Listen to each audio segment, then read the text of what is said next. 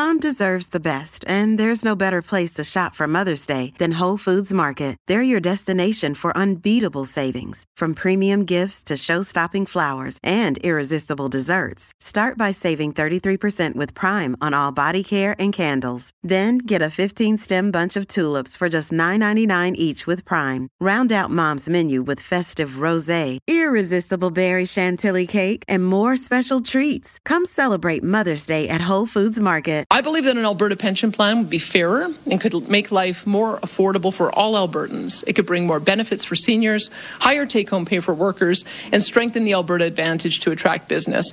I believe it's the right decision for our province. Well, the Premier this morning commenting on the release of a report commissioned by the Finance Department looking into the impact of Alberta leaving the Canada Pension Plan and going its own way. Alberta would be the first province to leave the CPP. Quebec was never in it in the first place. So this report suggests that, indeed, Alberta could have lower premiums and comparable benefits, and also that Alberta would be entitled to a pretty significant chunk of the CPP's assets. So joining us to talk about this report, what it tells us, where this all goes from here, very pleased to welcome to the program one of the folks on hand for the announcement or the press conference today, Alberta's Minister of Finance, President of Treasury Board, Nate Horner.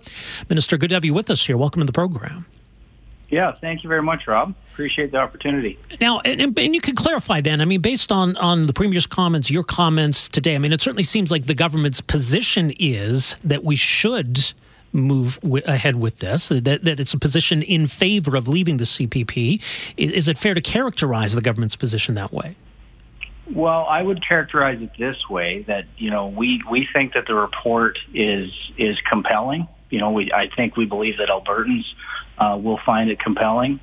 And we're very committed to this process where if they do and they ask us to proceed through the engagement panel chaired by Mr. Jim Dinning, that's the process we'll take, but then we would go to a referendum. So we're committed to the process and making sure it's what Albertans want.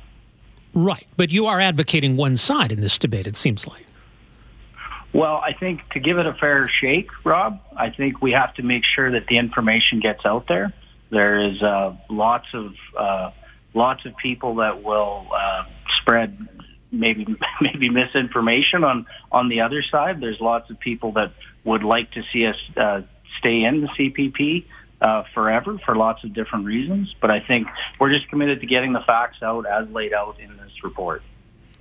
Okay. Well, again, I mean, it's hard to be both the yes side in a debate and kind of the objective arbiter of the information, isn't it? Well, I think that's the beauty of making clear that we would only proceed with a referendum. The jury will be the people of Alberta. Fair enough, but I mean, you seem to have a preferred outcome in the referendum, and yet you're also providing the information that will allow us to make a decision in that referendum. It just is there a conflict there? Well, I'd say we're taking the best information we have. When we commissioned this report, it was with Morneau Chappelle, now LifeWorks. I'm not a lawyer or an actuary. We're laying out the best information that we have. Mm-hmm. And I hope Albertans, read the report, try to learn and understand it. And it's very interesting, the history of CPP, how we got here, how Alberta's young population are a higher percentage in the workforce, a higher percentage with, the maximum pensionable earnings being put into the plan. The plan has grown, or the fund has grown to a large size in a great part because of Albertans' demographics and their hardworking nature, and that's what the report shows. Okay. Why did it take until now to release this report? Well, when it was first, they update the data from the chief actuary every 3 years. So we did have an early version of the report, but felt it prudent to get the newest updated data before we brought it before Albertans. That's really all it was. Got here as quick as we could. Okay. Well, let's talk about what's in this report. And I guess, one aspect that really stands out here, and this speaks to the process in place for a province to leave the CPP. The interpretation here, and I would note, and you can address this, but in the report it's described as an alternate interpretation. but that Alberta would be entitled to half, 50% of the CPP's assets. Yes. Okay. So the difference is, and I should just note, Rob, there's always been a withdrawal formula since inception in 1966. It was altered in 1997 to include the net investment income. There is a very literal interpretation that would say that we're entitled to 117% of the asset pool, but the commission group that did the study took a logical and comprehensive approach, and the interpretation of the formula they've used we've had looked at by multiple legal groups, and they back it up that the calculation formula is solid, as well as their interpretation and methodology. Well, and it's interesting. There's a report released today as well by economist Trevor Tombe, and we're going to speak to him a little bit later. But he makes the argument that if we take the same interpretation and apply it to Ontario, like if Alberta and Ontario were doing this at the same time, these claims would amount to more than 100% of the CPP's assets. How is that workable? Well, I think that if you use the calculation, it will net out. I think it is true that there's provinces that would be at a net taker from the plan, but basically the formula is Alberta's contributions in minus benefits paid minus Alberta's share of the expenses plus the net investment income, and it very much mimics how you would unwind a private sector pension plan with multiple participants. Here's what I wonder, because this seems like a big factor, and if this is a correct interpretation, then that's a pretty compelling argument to move ahead with this. But we don't know if that's what's going to be agreed to. And are we likely then to go into a referendum at some point without having a clear answer on what exactly Alberta would receive? Well, I would be... I'd be careful not to speculate at this point, I guess, Rob. What we know today is the best information in front of us. I'm sure there will be lots of different opinions, legal and otherwise, that come out in the days to come. And we're committed to the process. I'm sure Mr. Jim Dinning and his panel will hear all of these different arguments and debate in the public sphere. But back to where we're at today, this is the information that we're going off of. Right. Okay. And so based on this, so the contribution rate as it currently stands in the CPP versus what an Alberta plan could offer. So this is where the report sees some savings, that it would be a lower contribution rate, but with what, comparable benefits? Yeah. So the report tried to make a real apples to apples comparison with the asset transfer as noted. Currently, the minimum contribution rate to the CPP is 9.54% of contributable earnings. The legislative amount's 9.9%, so that's maybe a little bit of nuance there, but they have a wedge built in so they can ensure that the fund grows. With the report makes clear with that asset transfer, with an APP, we could have a minimum contributable amount of 5.91%. Now, they may still choose to put a wedge in there if we got that far, but so that would be the comparison from 9.54% to 5.91% CPP to APP. Okay. On the cost side, and this does identify, the cost of a transition. There's quite a wide range, though, identified in this report. And I guess another cost that's harder to quantify is the assumed risk here, and whether we would be taking on additional risk versus what the current CPP investment board takes on. What about those costs? Well, the way that they measure the sustainability of plans like this that are kind of modified pay-as-you-go is they use an asset over expenditure ratio. Currently, the CPP sits at about 8.4 in that regard. An APP with this asset transfer would be at 28.9, and that's really the measure they look to see if a pension is healthy, and they look at it over 75 years. question that's come up... Far higher number. Okay.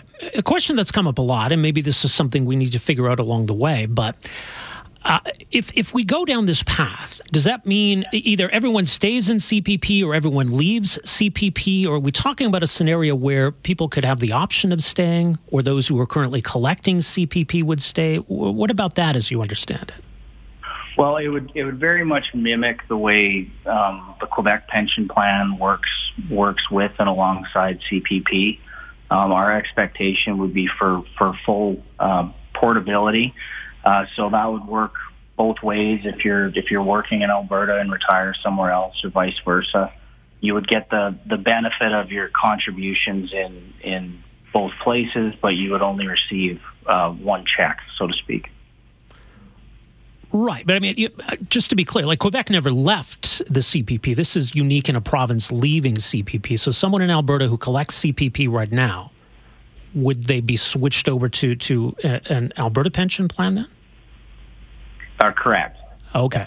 And then there would be reciprocal arrangements with CPP and QPP to make sure there was full portability and transferability. Okay. So as you mentioned now, there's a process here to garner feedback from Albertans. Are we on a certain timeline here, or where, how long is this all going to take to make a determination? Sure. Well, the panel that was activated today, chaired by Jim Dinning, we expect that it will run until May of 2024, and then we would like some kind of a what we've heard report with recommendations from the panel, and that would really be the next milestone in this process. Expect to hear beyond just whether there's an appetite for this in general, but other specifics. All right. Well, we'll look forward to further conversation on all of this. Minister Horner, thanks again for making some time for us here this afternoon. Appreciate it. Thank you for the opportunity. All the best. That is Alberta's Minister of Finance, President of Treasury Board Nate Horner. An overview of this report, what it found, where this all goes from here. Again, I take the government as its word here. Like, they're not going to decide to do this without first having a referendum. That would be a pretty huge broken promise. But they definitely do seem in favor of this. Are Albertans? Are you?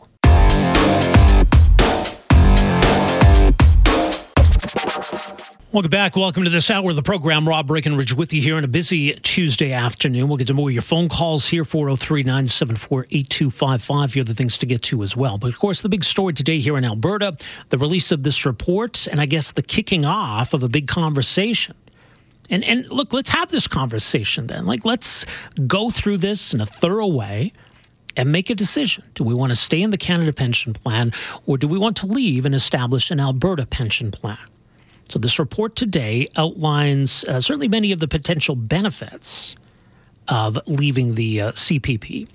There are costs and there are risks too. And I think it's important that we understand all of it.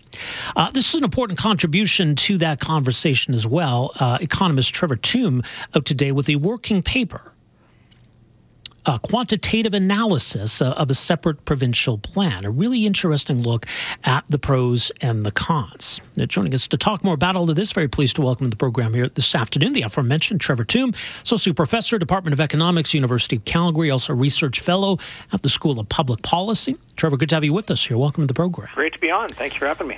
So there's a lot to go through, and this is a big and important issue. But one area I wanted to start with, and I guess it is rather technical, and there are different interpretations, but the idea that Alberta leaves, there's a formula for a province leaving. What kind of a conclusion can we reach on what Alberta would be entitled to? That's the really central question for us to think about in terms of the longer-run sustainability of an Alberta pension plan. And unfortunately, the language of the Canada Pension Plan Act has a little bit of ambiguity to it. It's not entirely clear what it means in different contexts, and there's several reasonable interpretations that could be applied to it. One interpretation is what the external report that the government released today went with, and that leads to a little over 50% of pension plan assets for Canada being given to Alberta. And alternative interpretations yield very different numbers. kind of my own suggests a range of 20 to 25% would be the conclusion you draw from that language, which itself is really quite large considering how much Alberta accounts for overall population. Sure. Right? So us getting a larger share than our population is really because of larger historical contributions to the plan, but potentially not as much as over 50% as the LifeWorks report suggests. Right, and that is one interpretation, That's but right. I guess, one of the conclusions you find here is that, well, if Alberta could make that claim, so could Ontario. It's hard to envision a situation where two provinces could take more than 100% of the assets. That's right. So applying the LifeMark interpretation, which I guess just to clarify in simple terms, means putting a province in the position that it would be in had it never joined CPP from the start. Right. And if Alberta and Ontario were to do that, then immediately with these two provinces alone, you'd have more than exists within the CPP fund. And some provinces would come out with a negative number. And so that's a problem with that interpretation in terms of how it's implemented, putting aside the legal interpretations. It's hard mathematically to implement that particular interpretation. But I guess how relevant is this if we're to determine, okay, what would Alberta have to charge in terms of a premium or a contribution rate? What kind of payouts would Alberta be able to offer? Like, how much of that hinges on knowing what we're starting with? This is one of the most important variables in determining how much workers would pay in because, of course, assets don't just sit there. They generate returns, and that supplements contributions by workers. So the LifeWorks report concludes about a 5.9% contribution rate might be possible, which is 4 full percentage points less than the CPP. My own analysis, actually, taking their asset number, suggests maybe 5.6 might be possible. But with less of the CPP assets, say 20%, which is $120 billion, is still quite a bit, then the contribution rate would be 8.2. So still pretty meaningfully lower than the Canada Pension Plan, but not as much lower as that 5.9. So little changes in assets lead to enormous changes in those contribution rates. Right, and so, yeah, that's an important point. There is still the opportunity, even with a more, I guess, sober assessment of the size of this, that the Albertans could save on contributions. But the other question is, I guess, how much of this depends on demographic trends? Yes, Alberta has a younger workforce now, a higher percentage in the workforce, but do we sort of need all of that to stay true? Yeah, so we don't need that Alberta remain as young as it is now, right? Populations are aging here and across the country. I think what matters is whether or not populations are aging faster than we anticipate. So the analysis by LifeWorks, my own analysis in the paper you noted that was released today, both feature aging populations. And so that's okay. The question's unexpected changes in demographics. And yeah, that's a real risk. It's a risk that we've seen in Quebec, for example. They started with a similar contribution rate to the Canada Pension Plan, and now Quebec workers pay a full percentage point more because they aged more quickly. And so demographic risks, economic risks, these are risks that exist for any pension plan. But the CPP, because it's national in nature, kind of pools those risks a little bit more effectively than a separate Alberta plan would. But to be clear, I mean, these are also manageable risks too. We just need to be aware of what they are and evaluate whether that risk exposure is worth the reduction in contribution rates that workers would make. So let's talk about then the additional risk that an Alberta pension plan could be exposed to and what kind of range you look at, because it is possible, depending on how much risk there is, that we lose that contribution upside. Oh, indeed. So just for example, migration matters a lot for Alberta's economy and any provincial economy, and the inflows and outflows of workers here would affect the sustainability of a pension plan to the extent that it's largely young people moving in. And historically that's tied to things like oil prices and so on. If Alberta were to have no net migration, an equal number of people coming and going, then the minimum contribution rate of our separate plan would rise, I estimate, to 9%. Still lower than the CPP, I'll note, but a lot of that advantage then evaporates. And then other risks, of course, things like mortality and fertility rates. Our fertility rate's different than the national average. If we were to be at the national average fertility rate, then contribution rate rises a little bit as well. So the closer Alberta gets to looking like the rest of the country, the smaller that pension advantage becomes. A lot of the arguments around this do get wrapped up, I think, in Alberta's place in Confederation and these issues. But I mean, strictly speaking on the economics, we can have a reasonable conversation. Part of that is, I guess, how strong is CPP? Like, if we're going to consider staying in it, what about that question of how much faith we can have? Is CPP strong right now?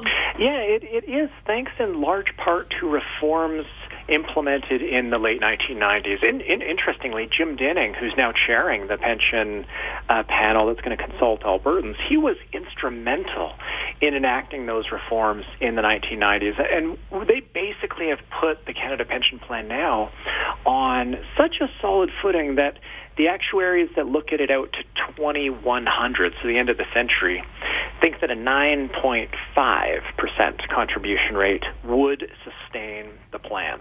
But we currently have a 9.9% contribution rate. So there's actually a little bit of room even to absorb some adverse future risks. And that makes Canada quite different than several other countries. Lots of other advanced economies have really troubling situations in terms of their pension plans. The U.S. Social Security is going to run out of funds in 2033, which is 2033, so not too far away. Right. So the CPP is sustainable, and I think in fairness, a separate Alberta plan could be set up that's sustainable as well. It's just more exposed to risks than the Canada Pension Plan is.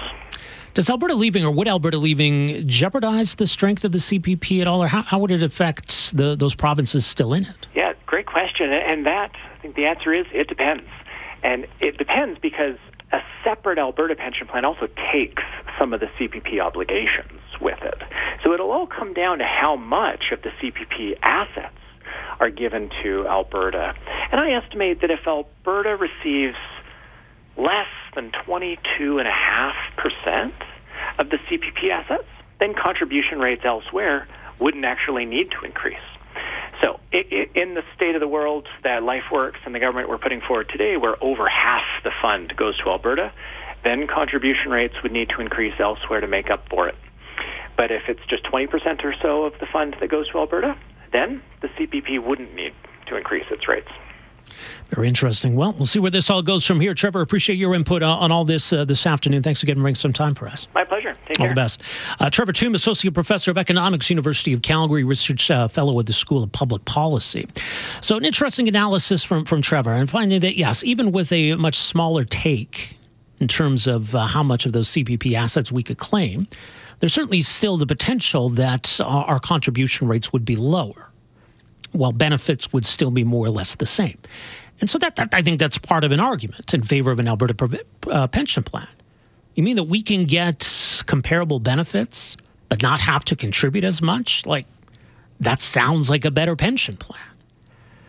But yes, so much of this hinges on what we can reasonably claim from those CPP assets.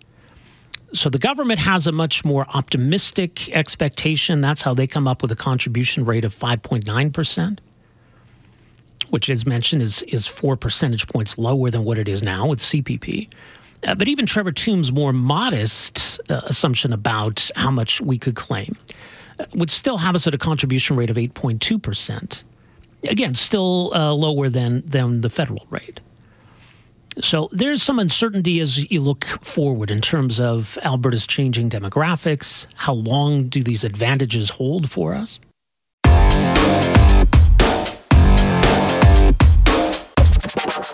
Hey, welcome back. Rob Breckenridge with you here on a Thursday afternoon. A few other things we'll get to in our time remaining. We can get back to some of your phone calls. I want to talk right now about an interesting documentary set to screen this weekend and early next week at the Calgary International Film Festival about a very recognizable Alberta fast food chain and its colorful and interesting history.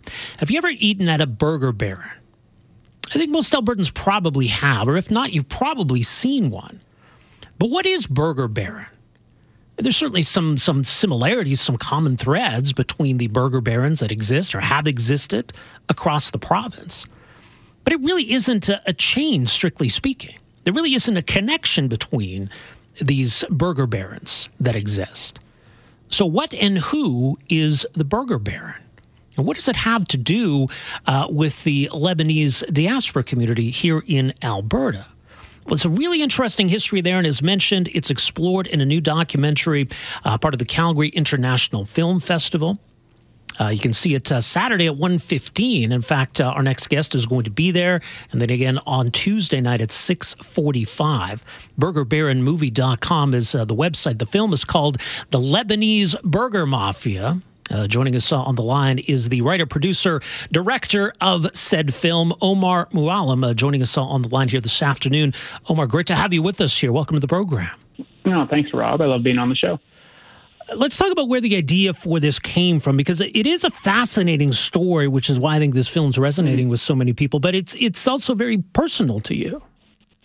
Yeah, I mean, where did the story start? We can start literally on the day I was born if you want. So, yeah, I mean, in September of 1985, my family was in the process of moving from Slave Lake, where my dad immigrated from Lebanon, to High Prairie, where he planned to open up a restaurant that he would eventually call Burger Baron. That's an important distinction, because when he is opening the restaurant in High Prairie, striking out on his own, he plans on calling it Prairie Pizza and Steak. But then his uncle in Slave Lake, who mentored him, who owned a Burger Baron in Slave Lake, was like, "What are you doing, man? Just call it a Burger Baron. Just like no one's going to stop you. You already know the recipes. Put the mushroom burger on there, put the Baron burger on it, and then do whatever it is that you want to do." Because my dad wanted to open kind of a fancier restaurant with like a bar and a pool table and a place that you might go for a date. Right. It didn't occur to him that he could just call that a Burger Baron, and that's what he did. And that's when I became a baronet. Yeah, and so that's what's so unique about this. I mean, nowadays, I guess if you want to open a Subway restaurant, you see a lot of those in small towns. There's a company you go through. You're a franchisee. There's rules and standards as to how everything's supposed to be. Not with Burger Baron. Not with Burger Baron. I mean, there is the name. Dealer's choice. Right? The name exists. The logo is mostly kind of the same. The red and white building, often with the pointy roof, is kind of often the same, but there's no real structure here. There's no real franchise here. Yeah, and I would argue, actually, that the logo is quite different, because most people who grew up in a city, especially those who grew up in Edmonton, they recognize the little cartoon Baron guy, who might have some variations, give or take about 40 pounds to that mascot. Yes. But in small towns, I mean, you may or may not see that mascot. You may see a completely different logo. You may see, as my parents' restaurant was called, it was Burger Baron Pizza and Steak. Or in Caroline, there's Baron's Family Restaurant. And the menus are completely different, especially in the small towns, because they're trying to cast a wide net, cater to as many people as possible. So you might see veal, or seafood salad, right? You wouldn't expect that at a little burger shack. Right. But what I think is most interesting, and this is kind of what sparked the investigation into it, is that all the owners were, like my parents, Lebanese immigrants. Yeah. And so I became kind of fascinated is maybe an understatement, obsessed with how that happened. And I needed to track down like the OG Baron and find out who it was, how did this happen, and also maybe thank him as well for what he gave my family and so many people in my community. Because Burger Baron essentially became a pathway to the immigrant dream in Canada, at least in Alberta. Yeah. And what's interesting, so this can be pinpointed, and you do this in the film, the original Burger Baron. There was a first Burger Baron restaurant, but had nothing to do with Lebanon or the... Oh, was it? Okay. But nothing to do with the Lebanese diaspora. Not at all. No. The original one was in Calgary on McLeod. That's Burger Baron number 1. It opened on November the 1st, 1957. And the originator was not Lebanese. He was actually a Irish-American named Jack McDonald. I know. What a perfect last name, right? Doesn't get better than that. He was a serial entrepreneur, had no background in restaurants or hospitality, but he had, many businesses over the course of his life. And he just saw the rise of fast food in the U.S., especially, I think, the expansion of McDonald's at that time in the 50s, which was, quite aggressive. And he lived in Montana, must have had some connections to Canada, to Alberta, enough to know that fast food hadn't really taken hold in the North as much as it had in the U.S.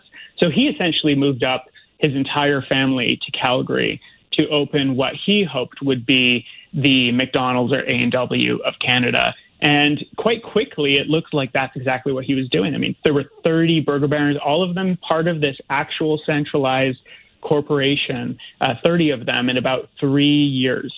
But it was expanding way too fast, and he was taking on a lot of debt, and eventually it caught up to him, and it went bankrupt. And in that process of bankruptcy, it does not seem that the intellectual property, the trademarks were properly passed down. And on top of that, out of guilt, perhaps, he released the recipes of his secret sauces to the franchisees, basically giving them the recipes and bidding them good luck. Sorry, this didn't work out. Mm-hmm. So you had it, and that's right? kind of how it started to go rogue. Right. So you have in the aftermath of that, like something that's actually there, a concept, a brand, but there's no longer any structure. There's no headquarters. There's no marching orders. So there's a real opportunity there. Yeah, I mean, I think you have to be quite shrewd to see the opportunity there, because for most people, it was actually a bummer, right? Like, we invested in this brand, and now, it's no more. Like, why would we? What is the possible upside of maintaining a Burger Baron when there's no centralized office? You don't get any of the same buying power you used to, any of the mass marketing, but you still have to maintain this nebulous brand. That's not exactly appealing to people. So it's no wonder that over the next few years, quite a few, almost all the Burger Barons had closed or changed into something else. Mm-hmm. But there was one guy, Rudy Kemeldine, a Lebanese immigrant, who saw the opportunity to take Burger Baron, the loyal customer base, the popularity and reputation of that, and I guess deliver on the quality that used to be promised from it, but also to sort of capitalize on that reputation, open more Burger Barons without asking anyone for permission, just doing his own thing, changing it, in some ways improving the brand. You talked about earlier that sort of candy stripe design of the buildings, right? And people associate that with the original Burger Baron, but it's not. Actually, Rudy Kemeldine added that. Oh. And so when you see that design, it was influenced by Rudy. So he actually took the brand and in some ways, added to it, tried to, and to his credit, like, he did try to make it consistent across his various restaurants, and then the ones that he brought his family members from Lebanon to open and run. But it eventually went rogue once it became part of the collective conscience of the Lebanese Alberta community. There was nothing he could do to kind of rein it in. Right, and so this coincides with that wave of immigration to Canada, the unrest in Lebanon, and families looking for those opportunities, and so it all just kind of came together in a weird way. Yeah, and that's how it trickles down to my family. Strangely, when I started looking into the origins of the Burger Baron, I thought my dad would be helpful. He wasn't. He had no idea how he ended up with the Burger Baron. He had never heard of Rudy Kemeldine's name. He had no idea. To him, it was just something that was passed down through the Lebanese community through handshakes and good favors, right, and goodwill. But it was really cool to find Rudy, because even though he is not the originator, he's an incredibly generous man who kind of knew what he was doing. Like, he understood that he was giving away the restaurant and that he was going to lose control of it. But it didn't matter that much to him, because what he loved more than that was seeing people succeed. He loved seeing people from his village, people from his country do well in this country. And he was really proud of that. And, it's been really great to release this movie while he and some of these other, older barons are still alive. because it's nice for them to see their legacies reflected back at them. I think they deserve that, and it's nice for Rudy and some of these others to finally get their flowers. Yeah.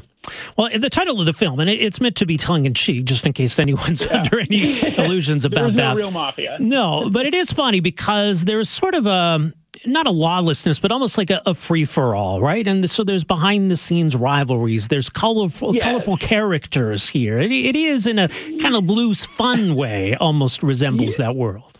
Exactly. In the same way that a mafia sort of works through these like back channels, these sort of like handshakes and favors. Burger Baron operated like that. But in the same way that a mafia often gets, it becomes disorderly, dysfunctional, where there's rivalries and backstabbing. That kind of happened here as well with the Burger Baron. And in the 80s, and we'll cover this in the film in one of my favorite sequences of the movie, there were several attempts to rein it in, to unify the Burger Baron, like several, summits of the barons, if you will. Right. And all of them, every single one of them just goes off the rails in a completely hilarious but also predictable way. And, it's not just, I think the personalities of the barons that is the cause for that, but it's also has a lot to do with this distinctly Lebanese quality of fierce independence that we discuss a little bit in this film as well. There is, anyone who grew up in a Lebanese community or has close relatives, Lebanese relatives, will recognize it. It's this stubbornness. It's this mix of generosity, but also stubbornness and independence that, sometimes we will make decisions in spite of our best interests just because we don't want to be told what to do. It's interesting, too, and I think maybe because of the fuzzy origins of this brand and just some of the quirkiness, like there's a real cult following around the Burger Baron, isn't there? Definitely. And we've obviously benefited a lot from that cult following. It was one of the reasons why when we were first releasing this as a short film for CBC in 2021, just through word of mouth, people were getting pretty excited about this Burger Baron movie. And so when it came out and it found its audience and became quite popular, especially for a TV documentary. I mean, documentaries aren't usually popular. We recognized that there was an opportunity to turn this into a feature film, and that's when we started crowdfunding. We offered a lot of perks. We definitely targeted the Burger Baron superfans, gave them an opportunity to kind of own a piece of, Burger Baron merchandise or, little Burger Baron miniatures and posters and that kind of stuff. But that's how we funded this feature film. It's a scrappy little independent movie, but the response to it has been great. It was really cool when it opened at Hot Docs in Toronto earlier this year, and we had 2 sold-out screenings in Toronto. And it's just been, it's continuing to ride this wave. Right, and I think, this is, as you say, you're in Toronto, you've screened this internationally. I mean, this is near and dear to Alberta's heart, I think, in many ways. And I mean, it's not just about something that once existed. I mean, at least outside of Edmonton and Calgary, there are still Burger Barons that endure. Yeah, there are. I think that, the popularity in Alberta didn't surprise me at all. I'd written about Burger Baron about 10 years ago in this article for the Calgary Herald's magazine back then. It was called Swerve, called Will the Real Burger Baron Please Stand Up? And that was a very popular article in Alberta. But I think, I've been quite delightfully surprised to see it catch on nationally, internationally now. It will be opening in theaters across Canada November 10th. And I think maybe I underestimated the universality of that immigrant story, right? The themes of sacrifice and family and hard work. I've heard, people who, come from Vietnamese and South Asian families and Chinese families tell me that they saw their families reflected back at them on screen. And I get that. I do. Well, it's a part of the Calgary International Film Festival, Saturday at 1:15, and you're going to be in attendance. There's a whole big to-do around the Saturday screening. Another opportunity coming up Tuesday, 6:45. More details at ciffcalgary.ca. As you mentioned, the theatrical release coming in November, much more at burgerbaronmovie.com. Omar, thanks so much for making some time for us here. Great conversation, and congrats on the film once again. Oh, thank you. This has been such a pleasure.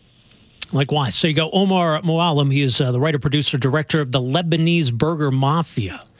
An interesting look at the history of the Burger Baron chain. And it is quite a history. And yes, very much linked, to that wave of Lebanese immigrants that came in the late 70s and early 80s and what they turned it into. Thanks for downloading and listening to the podcast. Don't forget to subscribe, rate, and review for free at Apple Podcasts, Google Play, or wherever you find your podcast. You can also find me on Twitter at Rob Breckenridge. And you can email me, rob@770chqr.com. Talk to you next time.